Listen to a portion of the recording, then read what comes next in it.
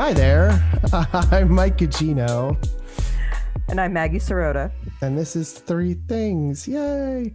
And today we are joined by Mr. Jason Wasley from TV's Ghost Adventures. That would be me. Thanks for having me on, guys. He is a good guy, a friend, a work comrade, whatever you want to, what titles? A fellow ghost adventurer. Yes, a fellow Yes. ghost adventurer. Yes. A comrade ghost adventurer in arms. But he was nice enough to come on the show today. He is also from South Jersey. Oh, Yeah. I heard that accent. Oh, yeah. South Jersey represent. Yeah. I think it's the biggest thing about living in Vegas is I miss Wawa. Oh my God, a meatball shorty. Right? Goes If they a just long open way. a Wawa up here, it would be perfect. I mean, I guess my feeling about Wawa is like, do you really know it's fall until the pumpkin pie tasty cake comes out? Right. Oh, yeah. And Oh. even tasty cakes. You can't get tasty cakes out here. Yeah. And I remember where I lived, I was right down from like an Edmonds outlet. And it's just so much good food missing from not being in Jersey anymore. They should build a casino, like a Wawa casino. Wawa Casino. Yeah, they should build a casino in Yes. Vegas. Right? At the That's what Philadelphia. we need another one. We need another one. But like you when you hit jackpot, then like a whole bunch of like just tasty cakes come out instead of Right. you're just buried in Like- tasty cakes. Coupons for shorties. They do the Eagles cheer every time somebody wins money. Right. That'd be perfect. Be my go-to casino. So Jay, why don't you tell us what you do on Ghost Adventures? Tell us. Yeah. So Ghost Ventures, we're on Discovery Plus now. We were on Travel Channel, but recently, since Discovery launched their own streaming service, we've gone exclusively there, and we've been one of the top trending shows on the streaming service, which is pretty exciting. Number one, but yeah, baby. so our show, basically it's the four of us. We travel around and go to a whole bunch of different haunted locations or supposedly haunted locations, and we do a full-on investigation. The first half of the show, we tend to focus more on the interviews and kind of like hearing the stories and the history of what's been going on there. And that's where lovely Mike is with us recording the sound, and we also we're always investigating too. We're always like open to whatever happens, because that's what the paranormal, it's no guarantee when it's going to happen. So sometimes stuff happens during the interviews, and it's great having Mike there as kind of like an extra set of ears. Well, so many times we turn to Mike, be like, "Did you just hear that?" Like, we just thought we heard someone yell or scream or something, or a voice, and so it's nice to have Mike there for that. And then the second half of the show, it's just the four of us spend the entire night by ourselves at basically we call it locked in, where we shut all the lights off and we go full dark. We use night vision cameras and a whole bunch of different technology to try to document paranormal activity. It's true. I'm there for all of that. Yeah. Mike, when they get to do the lock-in, is that when you get put into your puppy crate? Yeah, usually He's crate trained. usually I just sleep out in a van once they're in there. Right. But sometimes, I don't know, once in a while they have me do something. Have you ever had to play security? Like, because I know sometimes like people try to, like, once they know we're in town or something, like they'll try to show up, and if they know we're filming that night. Like, do you ever have? I remember, like, I don't know if you were there, if it was before you, but I remember one time we were filming at a house and there was like a big cornfield. And I think it was like Griff or somebody like was like, oh, like we would put flashlights and there were people like crawling through the cornfield, like trying to get up to the house or something to like sneak up. Oh, I don't think that was me. No. Terrifying, just people coming through the cornfield. Right. Like that alone is a horror movie. Yeah. My favorite was the first time you guys were in Globe, Arizona. We were like outside. You guys were in this old jail, and it's a tiny town, and it's dead quiet outside. And then suddenly these high school like kids in a pickup truck roll by blasting Ghostbusters. It's like Yeah, I remember that. That's awesome. we were losing it. And then I heard all you guys laughing over the walkies. Right. Yeah, I will say we have some pretty creative, amazing fans. The fans are good though, for the most part. They can be a little intense. They can be a little bit wacky, but they're all like Yeah. very, very nice. Oh yeah, it's Do like some a of big them- extended family. Do some of them try to get them you like come over their house and investigate some stuff?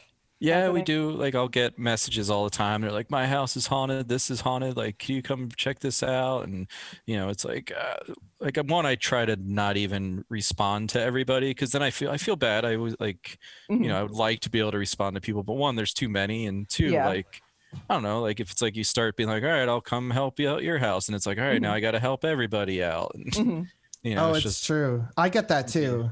Like Yeah, on abuse- Facebook or that's Oh, not, I don't really? go on Facebook anymore because I just get a million messages from. Yeah, it's all the time, and I feel bad. Like I wish I could help the people at the same time, but then in a weird way too, it's like I don't know. I don't want to get caught up in if there's anything like really intense going on. It's like Yeah. I don't even want to touch that. Like wish Mhm. you luck. If you're listening, best of luck with it. Yeah. Yeah. And like, I don't even know what I would do. I'm just be like, yeah, it sounds like you have ghosts. Right. Yeah. And I was like- sometimes it is just that. Like, yeah, like that's what it is. Sorry. Like, Sorry about your you nose. know, like there's things you could do, you could try. There's different ways you can cleanse and things like that. Based upon what I feel like works is based on whatever your belief system is. Like focus on that, and it can help get rid of, especially if it's something darker, more in the negative realm. Just keeping positive vibes, doing things that make you happy will and well too, like it's kind of like I grew up with two older brothers that always picked on me, and I learned early on like the best way to stop them from picking on me, it was to like stop caring. Like I kind of like gave in and was just like, oh, I don't care. And then they were like, oh, it's not fun anymore because I'm not freaking out. So I stopped fueling that fire, and then they let up and they stopped picking on me. So I feel it's almost the same thing with like negative energies or spirits, whatever it is. If you're being affected by that, the more you feed it, the more you like focus on it, the more energy you put into that, it's actually going to fuel that and make it even worse. Where like sometimes, honestly, the best way to deal with it is to just simply ignore it, which So can this be is difficult if stuff's flying around, and but the more sometimes you could just ignore it and not give it that attention, it'll hopefully eventually go away. So this is in South Jersey. You grew up with you and your brothers yeah. terrorizing you. Oh yeah. Wait, what Yeah. town was it again? It's I guess my mailing address was Clementon. Right. I was right down the street from Clementon Park. Oh, I remember. I remember that Yeah. part. Yeah. Yeah. Yeah. Which was Very like I think it was dirty. one of the oldest amusement Filthy. parks in America, I think. Is At it? least that's what they claimed. I mean, I would believe that having been there. Right. And I remember the roller coaster. It was like supposedly one of the oldest wooden roller coasters, and it flew off the track one year. I remember that. Oh my God. There's like always something going on there. Yeah, I remember like there. I don't remember the name of the ride, but I remember my mom making a big to do out of a girl. Like it was one. There's a little like cart full of people, and it just kind of like revolves. Like Oh, it's, right. I'm making a circle motion. The mic is not Goes picking around. up the circle. Right. Yeah. And I guess when it was at the top, a girl didn't strap herself in or didn't sit up, but then she like flipped right out of the. Oh, jeez. Just went airboard out of it, and I remember Right. that was like. I don't think I was like allowed to ride like any ride until I was like 18 at that point. Right.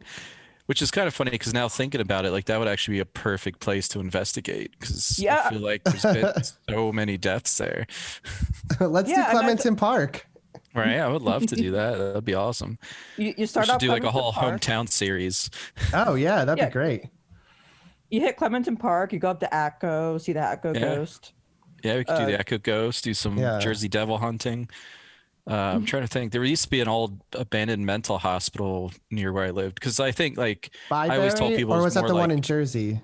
it was in Jersey, not Byberry. I've been there too, but there was one in Blackwood, New Jersey. I think it's still there. Like there's an operating, like still functioning one, but there was like the old building that was abandoned. And I remember always going to that when I was younger, which don't do if you're listening. Don't go sneaking into buildings that you're not supposed to without permission. Yes, Yeah, we are please not do- professionals. Do not Yes. Yeah.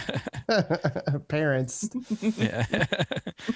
but yeah, kind of, I think statute of limitations is over, but yeah, we used to do that all the time, and it was a lot of fun, and urban exploring, I think they call it now, and it kind of became a cool thing Yeah. to do, I guess. Do some parkour. Right. Oh, there. yeah. I think we Oh. played paintball in there once, something like that. That's awesome. Wait, you know what? I realize I've never asked you this in all the time we worked together. Do you have like a first experience? Like, Kind of. I mean, that's kind of personal, Mike. I purposely phrased it that way. Assuming a ghost experience. I mean, I have a first experience of lots of things, but yeah, I think, I don't know. I've always think that it's hard to narrow down just one. I mean, I feel like I remember growing up, like my mom would always talk about like the house, and spirits, like she was open to it. And I remember probably one of the craziest things. Well, to back up before I get to the craziest moment, I remember being like pretty young, like early teens, and I remember like one of my first like girlfriends, and we would like go out into the woods because there was just so much woods in South Jersey to like go play in. Now I think last time I went there, it's all disappearing, sadly. But we used to just go out there, and I remember we were like, not like we weren't like going crazy, but like, like looking into like witchcraft and different beliefs and myths. And, we were just like open to learning all kinds of different things. Never like truly believed one thing or another, but like was just open to learning and wanted to learn all about all this stuff. And we would go out in the woods and like read these books. And I remember one night being chased by like some kind of creature in the woods.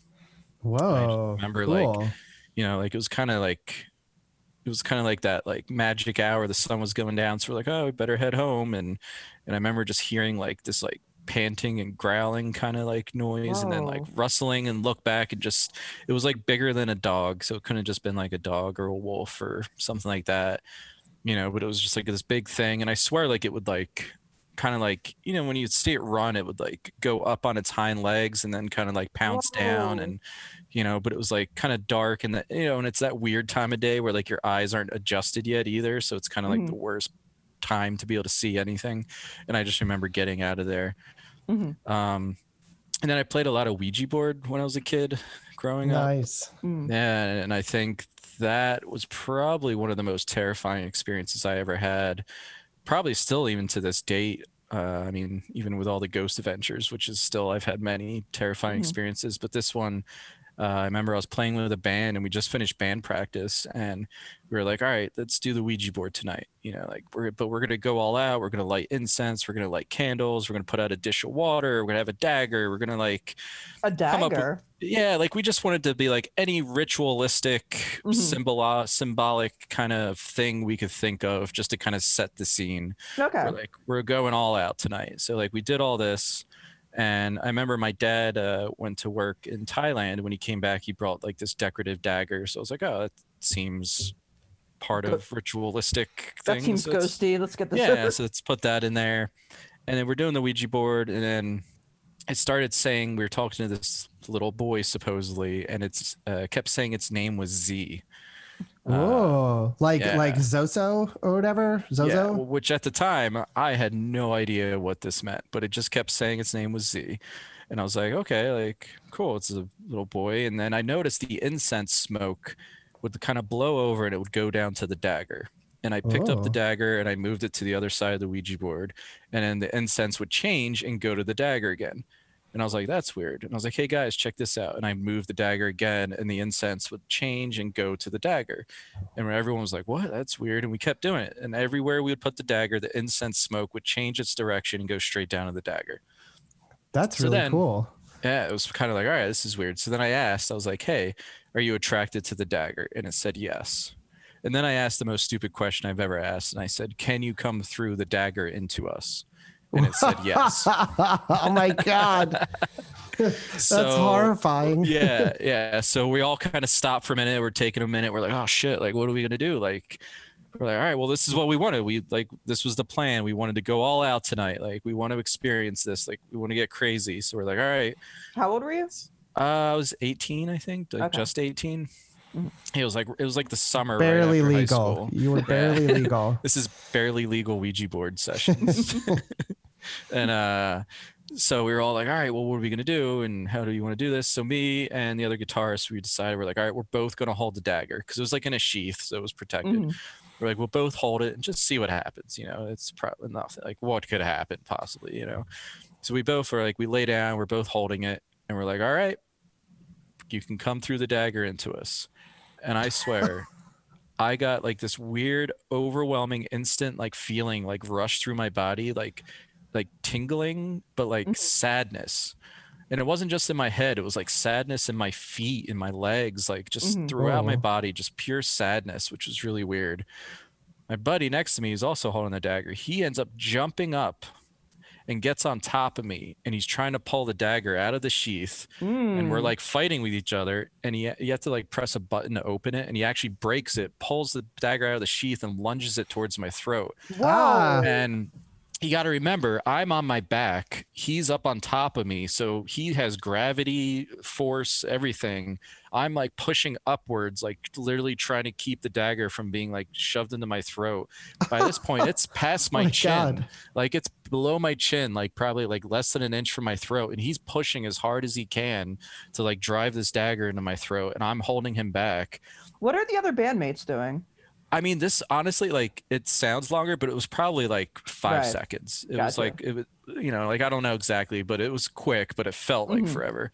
And all of a sudden he just stops. He goes totally like limp, like starts crying, full tears, like full, you know, like messy crying, like snot, like full on, like but he has no idea what's happening or what's going on. And Just we're an all just ugly like, cry. yeah, we're just like, what the, like what is going on? And we're like, all right, we're done. Like, that's enough of that. And so that was pretty terrifying. And then it kind of got weird after that.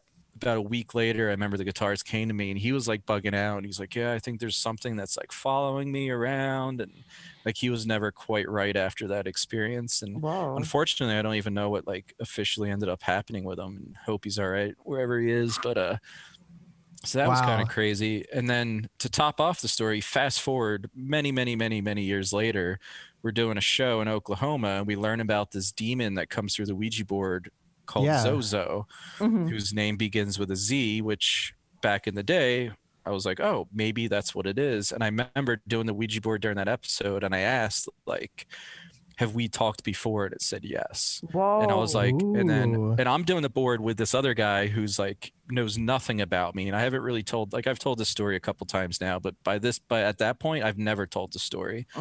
So like, no one knows this about me. And I'm like, what did you try to do to me? You know, years ago. And it spelled out kill. And it was just like, okay, all right. So this is what it was. It was the Zozo. Oh, I remember that because that was the episode I was sitting at Nerve Center, and that was when that came through. You didn't even tell me what the word was at the time. You just were like, I'm done. Yeah. You were like, I'm like, done all with this like, right now. Yeah. Yeah, it freaked me out. So that was pretty crazy, and kind of learned that, you know, way back, you know, back when I was 18, that's what it was. Wow. It's crazy. So yeah, if you ever on the Ouija board, don't, you know, just if anyone Don't with the name Ouija. Z comes up, just get out of it. Yeah. Ouija Like, don't- responsibly. Don't invite it into your body through it. Which then another funny story. I just thought another funny story. Oh, hell I yeah. was in Nashville, randomly at a Waffle House. Come on, I'm sitting at the randomly. Waffle House. Randomly? You How always about randomly find yourself at a Waffle House at like 2 a.m. in Tennessee. And you know, I'm sitting there and I'm by myself and I'm just eating real quick. I think like I had an office that was not too far from there, so I just wanted to eat real quick. And there was like these 2 girls like sitting at like the bar top, like a few stools down. And like I realized like I hear them talking about like a Ouija board. And I'm like, oh, like kind of piques my interest. They don't know who I am. They don't know the show. Like I wasn't picking up that vibe or anything. And all of a sudden they're like, yeah, like that was crazy last night with the Ouija board, like blah, blah. And they're like, yeah, we should do it tonight. See if that same, you know, Zozo person comes through again. Whoa. And I'm just like, excuse me. I'm like, hold on. I'm like, what did you just say? And they're like, yeah, we were playing the Ouija board last night and we were talking this crazy thing saying his name was Zozo. And I was like, stop. I was like, don't do it. And they were like probably looking at me like I'm this crazy dude. And I was just like, don't do it. Stop. Don't talk to him. Oh, that's incredible. It's so weird how like shit like that happens. Yeah. I've noticed it more and more being on the show for like a long time. Mm-hmm. Well, I think there is, you know, there's a collective unconsciousness, you know, I think there is something that connects all of us, on a quantum level, if anything. So it kind of makes sense that we have all these shared experiences and similar experiences because it's all tied together somehow. Well, as Carl Sagan says, we are the universe experiencing itself. So Exactly. nerd. There's no such thing as death. Life is Thank you, only a Mike. dream, and we are the imagination of ourselves. So what does So mean? Is that like a Led Zeppelin album or? That was So, right? Wasn't it? Or Oh, okay. is it? Yeah, That well, was. it's I kind don't know of if it has based on ties. it's kind of based on something he read through Aleister Crowley. Oh, okay. There you Which go. I think it's like, I don't know if Jimmy Page actually tried to summon demons or whatever, but it could be just like that, but spelled different or something. But it was just like they all took these sort of like symbols as their identity. Yeah. And I don't know if it really has a lot of meaning at this point. Which, I mean, he lived in Aleister Crowley's house. Yeah. So I'm sure he must have picked up on some energy, or I'm sure he's had experiences, which I heard he doesn't like talk about any of that side of it anymore. Like he's kind of, I guess, gone. I don't know if he's religious now or what, but like I've heard he doesn't like talk about like the old mystical ways. Yeah, who knows? I mean, Black Sabbath was also like famously very like into that stuff, and I think and eventually ended up kind of renouncing it Right. at some point. But they were also very like would stay in houses that they knew were haunted, Yeah. and like do rituals. And I know Geezer Butler talks about it a lot. All but right. but that was like a big it- thing it- back in the day. Yeah. I think it wears on you. Like, it's not something, even whatever you believe, whatever you're into, like just dealing with that much intense negative energy so much all the time, like it's going to wear on you. So I could easily see how someone that dove into it really deep after a while is like, I don't even want to talk about that. Or who knows, some crazy shit Yeah. could have happened that's traumatized them that he doesn't even want to talk about, or, or just doesn't want to feed it anymore. You just want to keep positive. And But also drugs too. They were also very yeah. heavily into drugs, and I think that Right. tends to wear you out after a while. oh yeah, You can only for do sure. so much heroin. Yeah. Right. Yeah. Oh yeah. Jeez, man. Yeah, it's definitely gonna wear him out. There's a part in The Dirt where Nikki Sixx claims that like when he and Lita Ford were dating in the early 80s, that they were like just like hanging out in his living room, and he was really into Satanism at the time. And I think he was doing some chant, some ritual. It's not crystal clear in my mind what he was doing, but he claims that like a bunch of knives just like shot into the ceiling. All right. Like Cool. Right. Yeah. I mean, also drugs, but Right. And then he did Yeah. cocaine off of all of them. yes, Right. yeah. I mean, yeah. I mean, I'm sure. Who knows? That's the problem when like you start getting drugs involved. It's like, all right, the credibility goes away. So it's kind of Yeah. always hard to like judge if it's really legit or not. But like, I wouldn't put it past it. I mean, I've done rituals, not for any belief purposes, but just for, it sounds kind of weird, but scientific purposes, just to be like, all right, let's just try this and see what happens and document what happens when we perform this ancient summoning ritual, just to see if, if there's any credibility to it. Or And like things when you do did happen. that thing, you did that thing that was in the cauldron. Where was that? You were with the witch. Oh yeah, with Lady Was that- Snake, the Yeah. Ed Gein cauldron at the museum. So wait, let me set you up to tell this story, because this might sound confusing to people who haven't seen the show. But Zach Baggins, our host, has a museum, and in that museum, he has a cauldron where Ed Gein, the serial killer, would like, I guess, tan the hides of people to like wear cook the them. body parts to take the skin off and all that. So we were doing an And Ed episode Gein, there. and for people that don't know, Ed Gein is the inspiration, or one of the inspirations, for Buffalo Bill Yeah. Oh, and, yeah, like, yeah. Leatherface and Leatherface. Yeah, Even yeah. Psycho loosely, because I think he wore his mother's skin and stuff.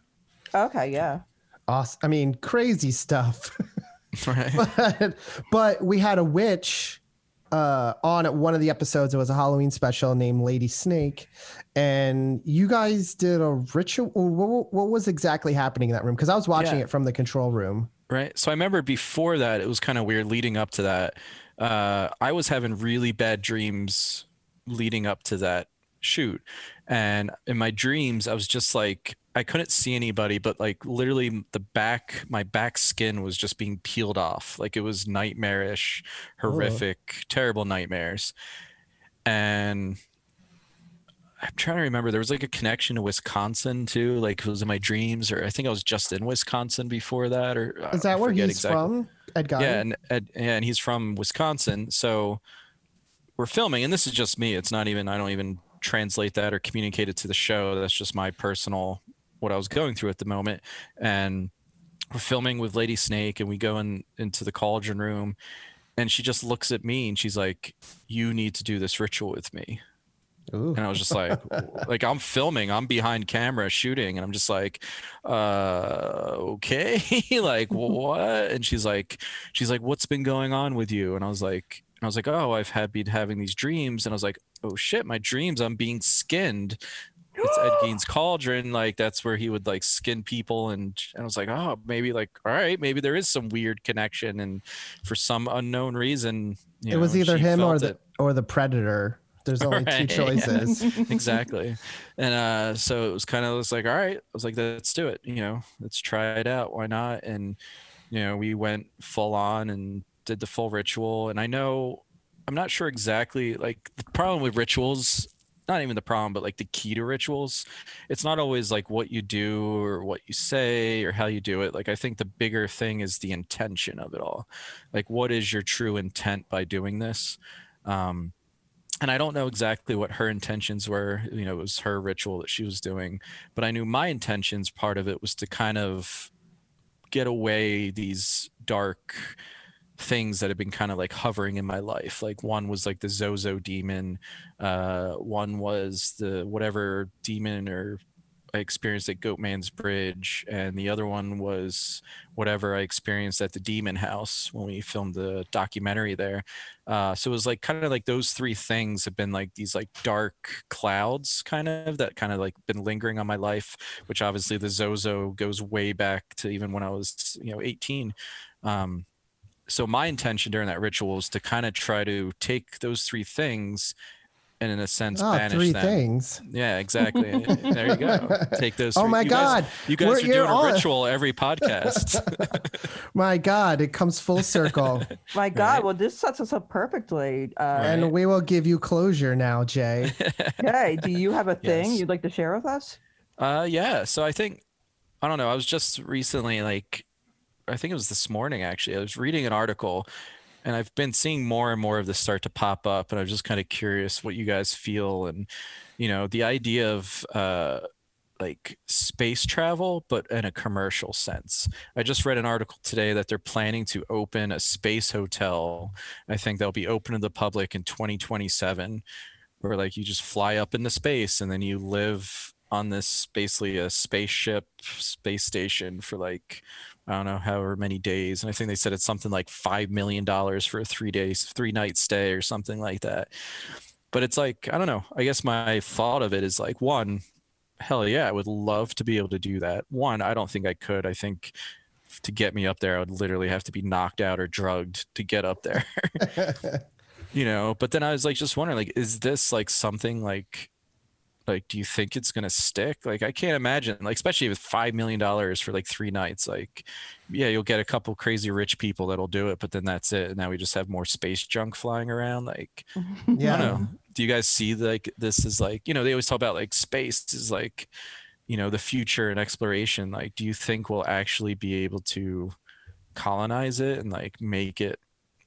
Well, in a related story, Elon Musk, there's all these astronomers who are sort of pushing back through NASA at Elon Musk, because Elon Musk wants to do that thing where he gives Wi-Fi to the whole world. Right. But what it would do is he'd put something like, I could be wrong, but it's like a lot of satellites, like 40,000 satellites. And what that does is it reflects back down onto the earth, like sunlight and things like that. So it makes astronomy very, very difficult. That makes sense. Yeah. And then just clutters up the sky, so more shit will crash into each other. Right. And there's that asteroid coming down that's going to come in within satellite space thing in like 2029, they're saying. It's not Umaguma or whatever that rock was called. The Pink Floyd album's coming flying through. It's coming back. I mean, it's kind of, I think we're kind of getting a little ahead of ourselves, because it's like SpaceX can't even like land a rocket without it blowing up. Right. So it's like you gotta like land the rocket before you can start talking about the hotel, I feel like. Exactly. And I think too, like with that, like part of me is like, yeah, absolutely. Like I could see like as a species, we need to be able to evolve and probably move off this planet in one day. But at the same time, there's so many problems and so many things that are wrong and issues that are going on our planet now, like with people and, you know, going hungry and being abused and things like that, where it's like, maybe we should focus on that and try to get our planet to a better place. And then we can start worrying about moving off, you know? Like the really cynical side of me just kind of sees it as like, oh, here's how rich people are going to escape the climate crisis. Well, Right. Yeah. well, like the rest of us just kind of, you know, cook. Like that Matt Damon movie. Was that Matt Damon movie? The Martian, or No. The one where he there's like a private space place for rich people, and like all the poor people live on Elysium. That's what it's called. Okay. Okay. Yeah, I remember that. I mean, I'm kind of torn because I love space and space exploration, and I would probably want to do that, but I'm always a little hesitant with like the whole. The weird thing is like the Earth arbitrarily divides itself up into like countries and companies and things like that, when space is just this big, you know, space, for lack of a better word, that doesn't care about that shit. So it's like, what are people going to go out and be like, well, this is America's moon. This is, you know, America, or like, this is, you know, Johnson and Johnson's Mars. Right. Yeah. Yeah. I think if we did do it, like we need to unify, you know, as a planet, like in you know, and that ideally that would be great if we can, you know, like I said, we focus more on like the problems we have at home, fix that thing, kind of, you know, join unity as a planet, and then we can explore space together. And I think it would be pretty amazing in that way. But yeah, the idea of exploring new planets and start discovering them and setting them up just like we have this place set up isn't going to be good. Like we need to learn, and, you know, anything we do in the future, make it even better. I think it's an important part of the evolution of humanity to be able to move beyond Earth. Like I just read that we're going to run out of oxygen in 1 million years. Oh yeah. Which I don't know, or 1 billion years, not 1 million. Right. Which, I mean, yeah, we'll be fine, but like, hopefully there's still people kicking around at that point. So like one day there will be that crisis of like, we literally can't breathe anymore. So yeah, it's frustrating. Cause like, do you ever hear that Gil Scott-Heron song, Whitey on the Moon? It's like my sister got bit by a rat in like her apartment, but Whitey's on the moon, and it's just like, exactly. Yeah, I just listened the other day, and I think that's what inspired me. Like, oh, we need to take care of, you know, home before we start. You know, it's kind of like, oh, the house is dirty, so we're just gonna move. Yeah, no, let's clean it up. Let's fix it up a little bit. It's still good. There's just nowhere else to go right now. This is like the best place to live. Exactly. It's like, you know, I don't know. You know, rent's going to be higher on the moon. Yeah. For what? Just because you need to pipe in all the things, oxygen and food, everything is like. Yeah. I mean, already a hotel stay is $5 million. I mean, geez, like, you know, how much is going to be a Starbucks up there? Like, I wonder if you'd get bored after like a day or two. You're like, well, it's nice and all, like looking back down upon the earth, but. Right. And also kind of still just terrifying, the act of like being shot up in a rocket to get there is, I don't know. But how many times have you, like, we're in hotels all the time. We're constantly on the road, and how much shit in a hotel just constantly doesn't work or goes wrong. Oh yeah. And like that like a hotel in space, when it goes wrong, it's you can't, you die. Right, yeah, it's like, sorry. Hey, I think this window's leaking. Oh, sorry. You're going to get sucked out into space soon. There's no oxygen in my room. I think the film Leprechaun 4, I think, really spelled out all the perils of life in space. Is that Leprechaun in space? Yes. Yes. Wait, how does a leprechaun get in space? Well, we're gonna save that for another day, buddy. So we got like, have their ways. We're under the 2-minute mark. So So Jay, where can we find you? What do you got coming up? We're still filming more Ghost Adventures. We're on Discovery Plus streaming service. I believe new episode comes out on Friday, March 26th. It's called Curse of Ranch Island.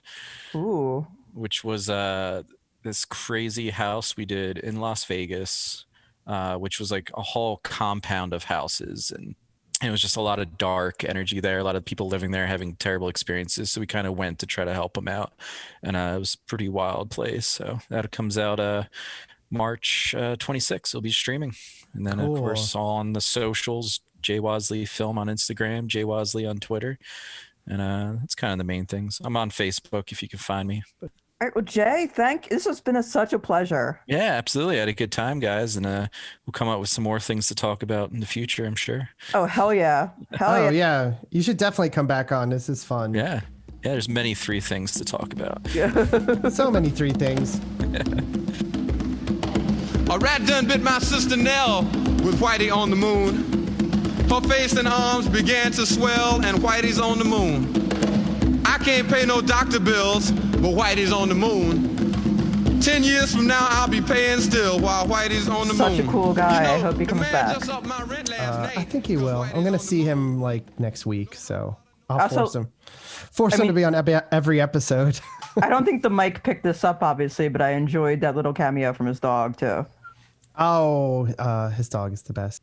Aw, Just a very cute- sweet. Cute guy. So Maggie, let's get into it. What's your thing? Or wait, how about I play a little clip from it and then you can explain it? All right. It's of course from Unsolved Mysteries. This was season 9, so probably like 1995, 1996 this aired. And so, just to kind of set this up, every episode of Unsolved Mysteries, they have a segment that's like a supernatural. They have a segment that's usually like crime related, perhaps a murder, a disappearance, missing woman. And then they have then there's a segment I usually just got bored during, which was like the reunion or looking for a lost love. And those are pretty boring. I usually gravitated towards UFO segments or the crime segments, and those were terrifying. But today, Robert Stack attacks a kind of paranormal, not so much paranormal, maybe urban legend. He investigates the fact and fiction of what their aphrodisiacs work. So let's, I let's cannot wait to hear this. yeah, you're going to enjoy this. Admit it. Unless you're Mick Jagger or Madonna, you probably wished for a magic potion that could transform you into the consummate lover or turn that aloof stranger into your adoring sweetheart. You're not alone.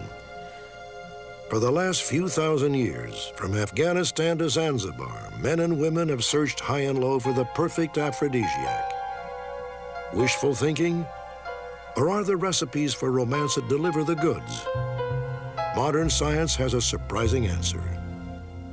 One of the traditions in Europe was that newlywed.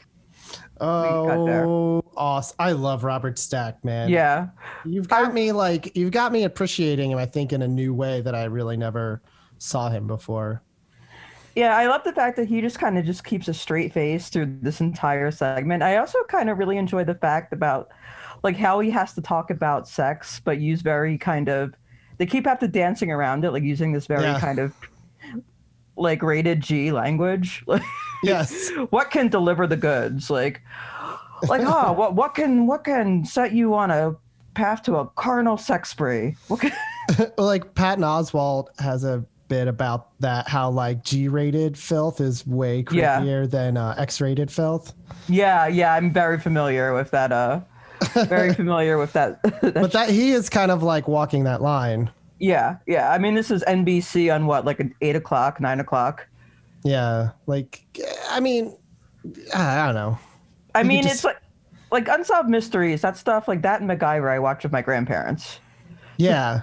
So you kind of don't want that anyway. Like, yeah, exactly. It's always made for like most people in the room, except for like very young kids, probably know what they're talking about. And at that point, if they just said it, it probably wouldn't be that weird.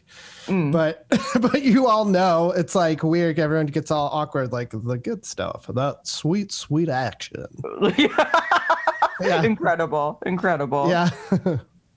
Yeah. So so then we get to set up this next clip. So the gentleman also plays himself in the reenactions, and there's a reenaction here in a segment about a reenactment, or yeah, you know. I like that you call them reenactions. It makes them sound cooler. Yeah, reenactment. Thank you. That was the word I was looking for. I'm gonna start saying reenaction though. All right. Well, I will annoy people on Ghost Adventures because they do reenactments on Ghost Adventures, and I'll be like, I'm gonna go up to them and be like, "Hey, you guys doing a reenaction?" And they'll be like, "What the fuck are you?" They'll get so mad. Like punch you in the dick. Fuck you, Mike. Yeah, they're like, "You know what the hell they're called?" You respect the art of television production, Mike.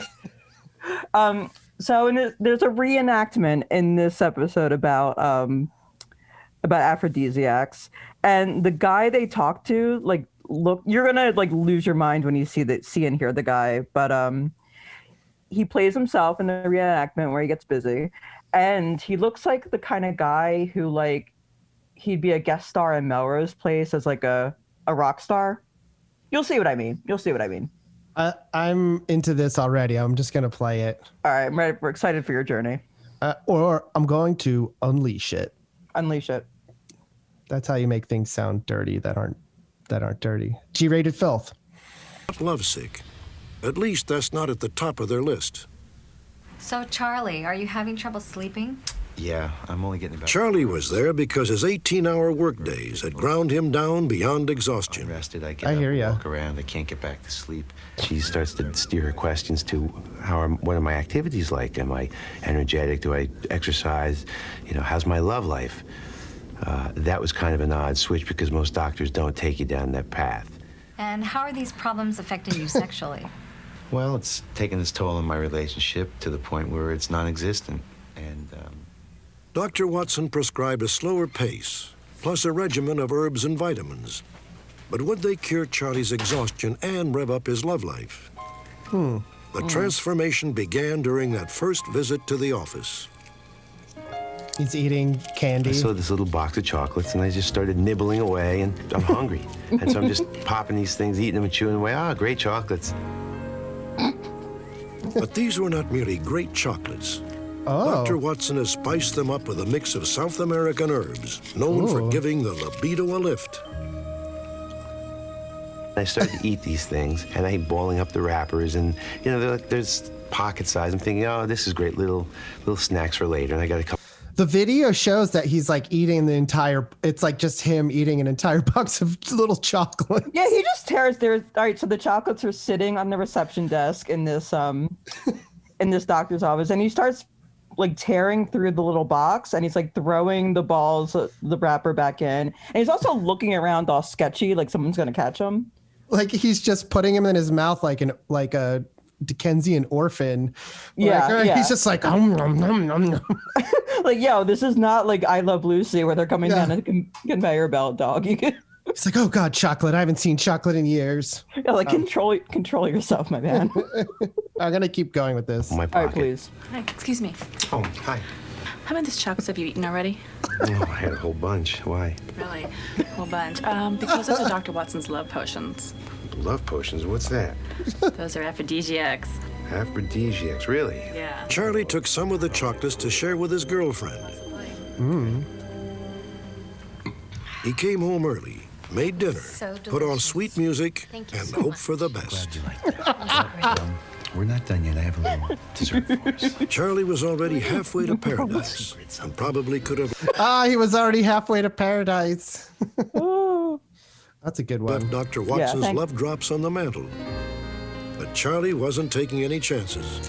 Oh, chocolate hearts. Not just ordinary chocolate hearts, though. These are, Wait, would you still be at a dinner table with a guy who gave you chocolate hearts and you're like, ooh, chocolate hearts? And he's like, they're not ordinary chocolate hearts. You'd be like, I'm out of here. Well, I guess at least he told you. He didn't. Yeah. He didn't skirt that ethical line of like, hey, I'm just gonna slip you a Mickey. These have cocaine in them. Wait, should I keep going? This is really funny. Yeah. Oh, my God. Yeah. I want you to keep going. Aphrodisiacs. Where did you get them? About half an hour later, I'm sitting there, and she's playing with my hair, and I'm sitting there going, oh, it's working. I'm so glad you didn't have to work late tonight. She didn't say that she felt anything different. She said, oh, I just feel, normal. Well, I can tell you, she wasn't normal. She was better than normal. Ooh la la. Cuddly, huggy, paying attention to me, and it progressed into a really nice, steamy evening. He's got a voice like, this broad doesn't normally put out, but she was putting out. Huh? Like Yeah, definitely. Yeah, he's got like some Buttafuoco vibes. I know, I really love it. And he's very 90s, but like, Yeah. he's got to be from like the East Coast or close to New York or something. I don't know if you ever remember those like MTV like Sex in the 90s specials, but he looks like he could be like one of the Dog Brothers if you remember them. Oh, yes. Those were the guys who loved Bon Jovi. Yes. And they were like spraying perfume on their dicks and stuff and trying to. Oh my God. Those guys were incredible. I still remember that very vividly. I'd be very curious what happened with them, what they're doing now. Dog Brothers, if you're out there. Give us a shout. Yeah, give us a shout. I feel like that's doable. I think we could track them down. Do you think they might be available? Yeah. They might have some time in their schedule. Let me call up Richie Sambora and see if he knows where they are. Okay, that's a good. Yeah, they're like his sons. Wait, I'm going to keep going with this. I love this guy, the way he talks. Okay, go for it. After all, we could all use one of those once in a while. The mind is the best aphrodisiac we have, yet there are really physical. The mind, what's it? That is a quote from The Big Lebowski. It's like the largest erogenous zone is the brain. When Jackie Treehorn's talking to the dude. Oh, cool. So hilarious line. Components that happen. I see it in my practice. I see men and women who really want to have great sex, but something's wrong physically, chemically. Something's just not happening. And definitely when they're only halfway to paradise. That's what she's saying. How do you get all the way to paradise? With your mind. Mm-hmm. That's what she's saying. You got to use your mind. take the herbs which react in the body in that chemical process, definitely there's a change, there's an improvement. When people say, you're taking an aphrodisiac, you know you're taking an aphrodisiac, isn't it all in your mind?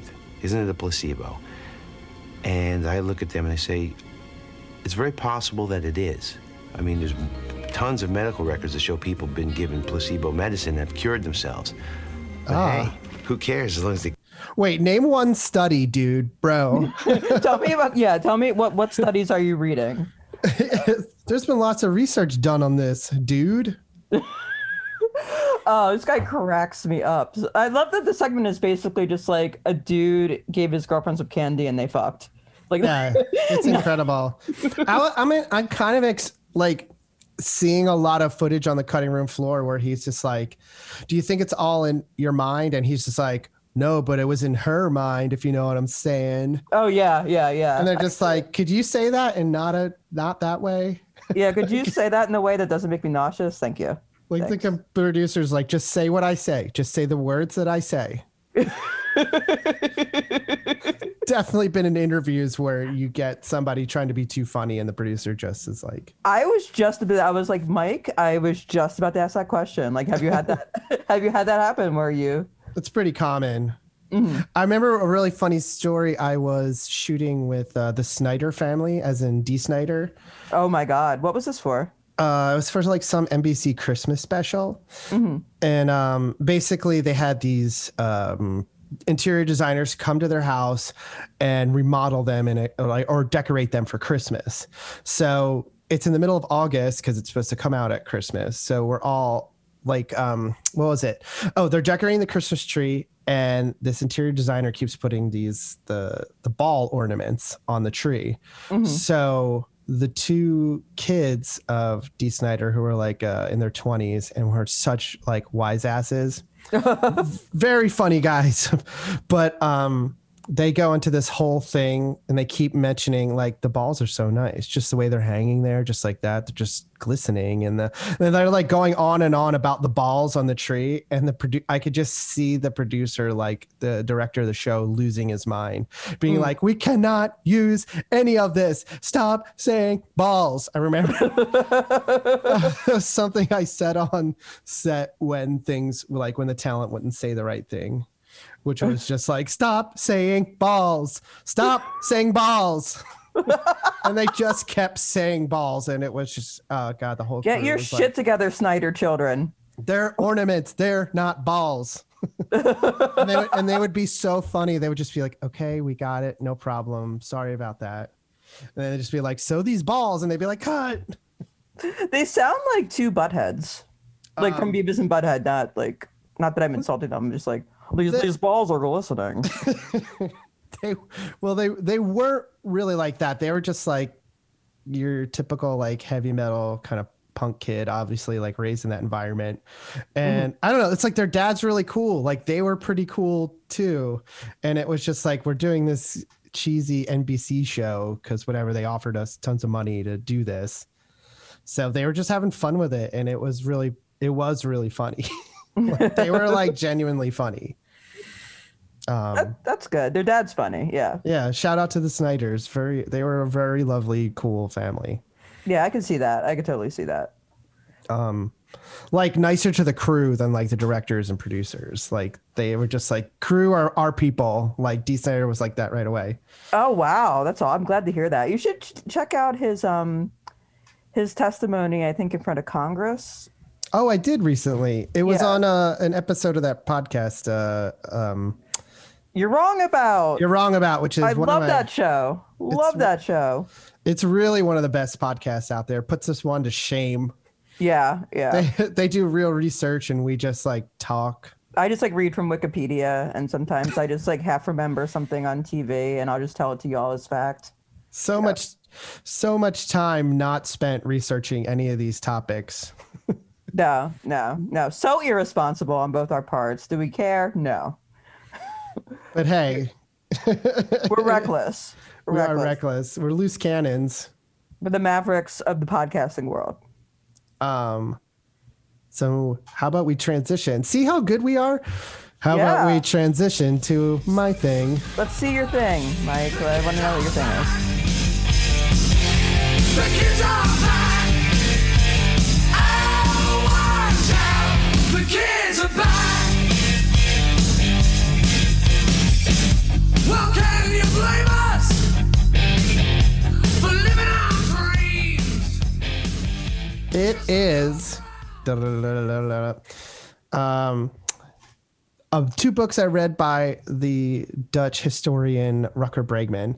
It's not very funny, but I've been thinking about it a lot, especially since we're in the middle of a pandemic, since apparently our government doesn't work anymore. Or care about us at all.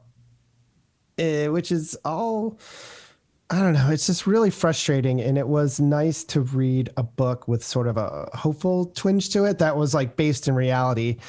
His book, Humankind, he sort of is reimagining what human nature is. Basically, over time, we've thought, we've sort of come up with this story that everybody's like a secret Nazi.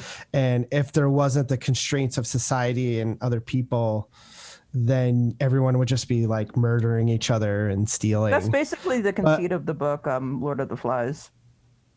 Yeah, well, he talks about Lord of the Flies a lot in this book because basically he's reading about William Goldman's life and how he won the Nobel Prize for this book that's supposed to have such insight on human nature, but really it's written by a depressed drunk guy. So he went on this quest to find a real story of Lord of the Flies, and he found one where 6 boys were trapped on an island for about a year. And what happened was the exact opposite of Lord of the Flies. Like they became very organized. They became even better friends. when they would have arguments on the island, they would send the people who were arguing to other sides of the island to cool off, and they'd come back and be friends again. They built like a gym. They came back. Built a gym. I'm sorry, let's go back to the gym. Yeah. They built all this stuff on the island. It's like this really unhospitable place to live. And eventually they were found by this a ship, and they're still friends with the captain. Like they're all still friends. This happened in like the 50s or 60s. So it's like it got him wondering, like, is this idea about like what it is to be human like bullshit? So the more he researched, he found that like not, and I don't want to say that he's saying that people are good or bad. Inherently, but he's basically saying that we're hardwired to be friendly, we're hardwired to get along and to cooperate. We're social creatures. Yeah, we're social creatures, and that's what's made us so successful. Like how in prehistoric times, like pre-civilization, it was hunter-gatherer society. They would have lots of friends all over the place because they'd be moving around. Everyone would be trying to find food, so people, you know, there's no cave drawings of war. Like war is an advent of civilization. But the book was fascinating, uplifting. Like, and he sort of takes down the whole Stanford prison experiment, which, you know, it's like they locked a bunch of college kids in a basement and split them up into guards and prisoners. And then the guards abused the prisoners. And basically they said, oh, well, this just naturally happens. Right. But the problem was the guy Zimbardo, who was the guy running the experiment, told them all what to do. Like he told the guards how to behave and how to treat them. And a lot of people didn't want to do it, but they still went along because it was like in the name of science. Right. So it's like we're basing all these things that we're doing nowadays. Like that actually leads to like policies like broken windows policing and just like the nonsense that we do in this country, because we think people are one way when really they're another. And in a lot of ways people act like you treat them. So if you treat them as friendly people who want to cooperate, they're more likely to cooperate. But instead we have sort of this thing that's happening where we think everybody else is in it for themselves, even though I'm not. So I'm going to behave like I am because that's what everybody thinks is the reality. Yeah, so that's what I read over the most of the pandemic, and it was I don't know, it made me feel a little better, like there's a way out of this. I've also just like learned some really horrifying, I've just seen some really horrifying things and learned some horrifying lessons of what people will do to deny reality when reality is very inconvenient. Well, what's really interesting is this book gave me some kind of sympathy for people like that. And not in a way that I'm not horrified by what they do. And, you know, I'm not completely against what they're doing. But it's like there's a thing. He tells a story. And of course, it's the most extreme example possible. But like the reason that like regular German soldiers fought in World War II, like basically for the Nazis, was because they were friends with each other. So they would always foster this friendship in their units. So most people wouldn't be like, I'm dying for Germany. They would be like, I'm dying for like Victor. He is right here. Like he is my best friend, my body. So it was like, you're doing a bad thing for a good reason, I guess. Does that make sense? But it goes both ways. This is why I was so fascinated by the book, because it's like, somebody, because basically like power corrupts people and it makes them lose things like shame. Like the more rich and powerful you are, you stop blushing, and we're the only animal that blushes. So wealthy people stop blushing, or powerful people stop blushing, which means they don't experience shame the same way that somebody. So if they can convince you that you're doing something good, they can get you to do a lot of things and get lots of people to do a lot of things. So it's not necessarily like people are good or bad. People want to do something good, but there's lots of ways you can subvert people doing something good. Yeah. I mean, I was thinking back to like when Governor Christie would say things like, hey, you know, to maintain the economy, some people are going to have to die. And like the problem is these people are never talking about themselves when they're talking about the sacrificial lambs of the stock market. And you could easily see just like how somebody who doesn't believe what you believe can be convinced, like by Fox News, that, you know, there's like white genocide. Like they're turning that into a cause for themselves. Yeah. I don't know. Or like, I don't know, things like abortion. You can get people in the name of like pro-life to do like horrible things because they believe that they're stopping like a baby Holocaust, you know? Right. I think there's a way to fix that. Maybe I just don't know what it is, but that at least gives you a way to solve that problem, you know, rather than these people are evil, horrible people and they should just be like shot into space. Like, yeah, it's good. I mean, it's just like, it's not really useful to think of these people as monsters. Circumstances created them. Right. Circumstances, you know, aligned to give this movement rise. Circumstances aligned where, you know, regular people joined something horrible en masse. Yeah. Like what were all these factors and circumstances and conditions that came together to kind of incubate this? Like it always makes you think of like those interviews with guys who are like ex-Nazi skinheads or something who talk about being part of this group and how it made them feel good. And you can like see all those things in when those people talk, where it's like there was a community, there was like a sense of togetherness. You had friends who you would do things for simply because you're friends. And it's almost like the belief or the ideology they were advocating for didn't matter. Like, right. Yeah.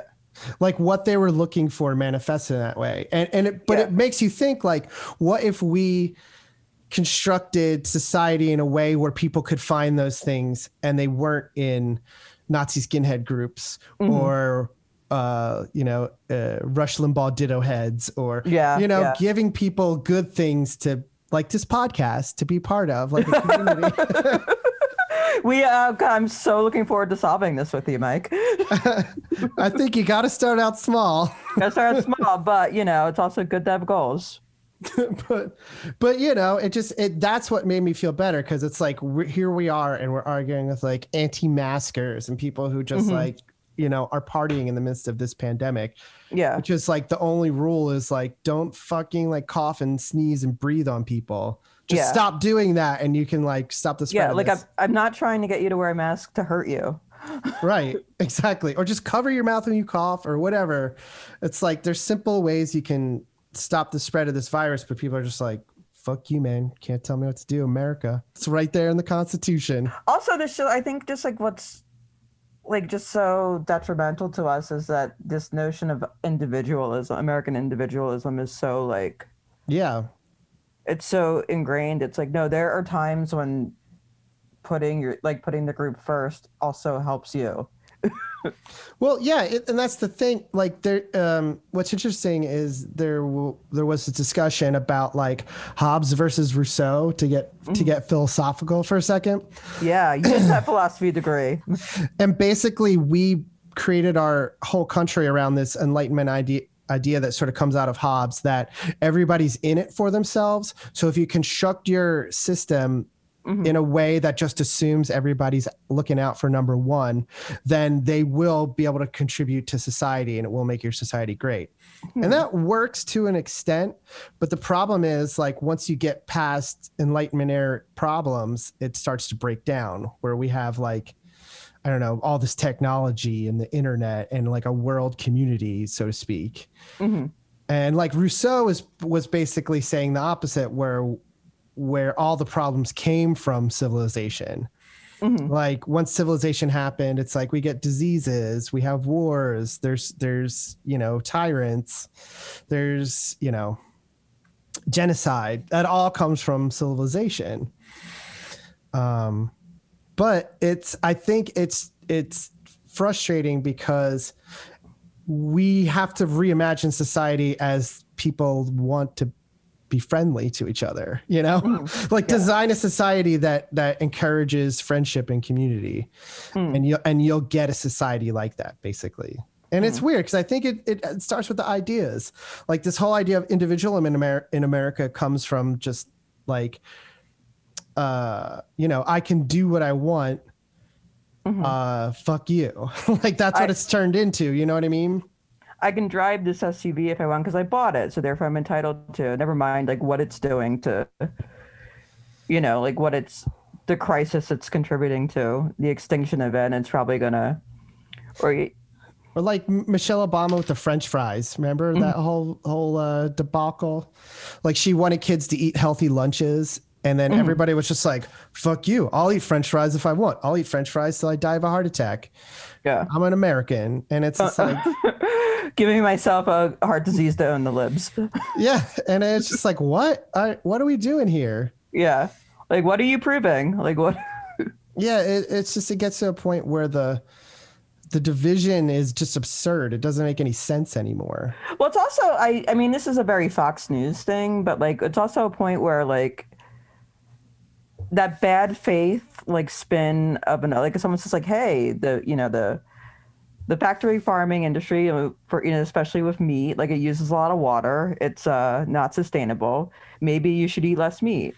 And then like Fox News would be like, people are telling you can't have hamburgers anymore. It's like, no one told you can't have a hamburger anymore. You said, hey, maybe consider the long-term effects of this and cutting down. Well, it's kind of like what I was talking about. It's like these people found out they could make a shit ton of money off of telling people to do stuff and tell them, convince them they're right. Yeah. Like you be their source of how they are right. And you can get them to do whatever you want, which is like, just, I don't know. Like it's just stopping things from happening at this point. Like, yeah. Things could be better, but we just have all these people who want to make money off of people. Who have vested interest in it not being better. Yeah, exactly. It's like, I don't know. Like it could be long-term better, but a lot of people have very short-term interests that conflict with the, It could be better very quickly if we just like reimagined just how we do things. Like just the core idea of like why we do something. Mm-hmm. Like instead of being like, we're giving you welfare because you're like a fucking failure and you don't have a job and like having that kind of attitude, you could be like, hey man, everybody gets down on their luck sometimes. Here's some money. Don't worry about it. Or just like, hey, everyone deserves a baseline like life, like standard of living, regardless if you work or not. Or just that not having money means you just don't have money. Yeah. I think in a lot of ways, we just put so much stock into having money being part of like who you are, when really it's just like you either have it or you don't. It's no, like, doesn't say anything about you as a person. Right. Yeah, it's kind of like un-American to be poor.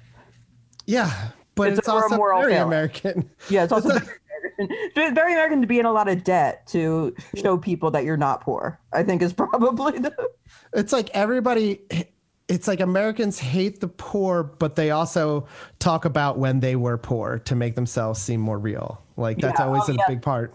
Oh, the hard Scrabble origin story. Yeah, those are fun. The ones that obscure the inheritances, like the generational wealth, like the loan bad.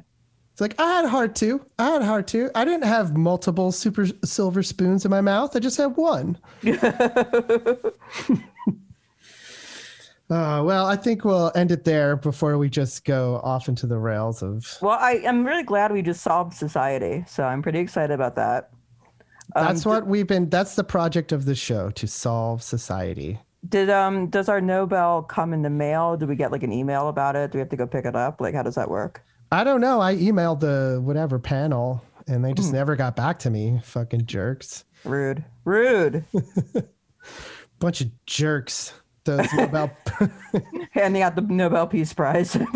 Yeah, they can't even be like, we got it, just like let me know you got my application. Yeah. Slip them a $5 bill. Well, Maggie, do you want to talk to the people about what you do? Let's see. I mostly tweet and go on people's podcasts. Nice. You can find me at Maggie Sirota at Twitter. And that's about it. Oh, yeah. I also went on the 30 Years Later podcast with Ricky Camilleri and Chris Chapin to discuss the Oliver Stone's masterpiece, The Doors. So check that out if you can. Just turned 30. And I also went on the Cabbages Hip Hop podcast to discuss the classic film Leprechaun 3. Oh, that one's really funny. Yeah, with anti-pop consortium rapper Beans. So Nice. you can check that out. That's what I got. How about you, Mike? What are you up to? I'm still making tons of TV, out on the road with Ghost Adventures with Jay. You can find me on Twitter and everything else at Michael Gugino. And I was doing Dessert Person too. So watch Dessert Person on YouTube with Claire Saffitz. Oh, cool. Yeah. And I have some music coming up in a Ghost Adventures episode. What? Yeah, I'll reveal that when I'm allowed to tell you what episode it is, but pretty excited. Okay. All right, great. All right. And make sure you solve all those unsolved mysteries. This is Mike signing off. This is Maggie signing off. Have a good one. Till next time. And I guess we'll never know why it's unsolved. Everybody's coming home for lunch these days. Last night there were skinheads on my lawn. Take the skinheads bowling, take them bowling. Take the skinheads bowling, take them bowling. Some people say that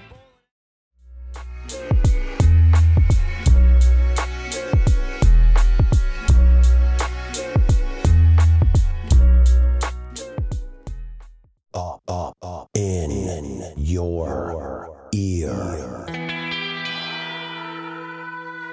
Podcast Network.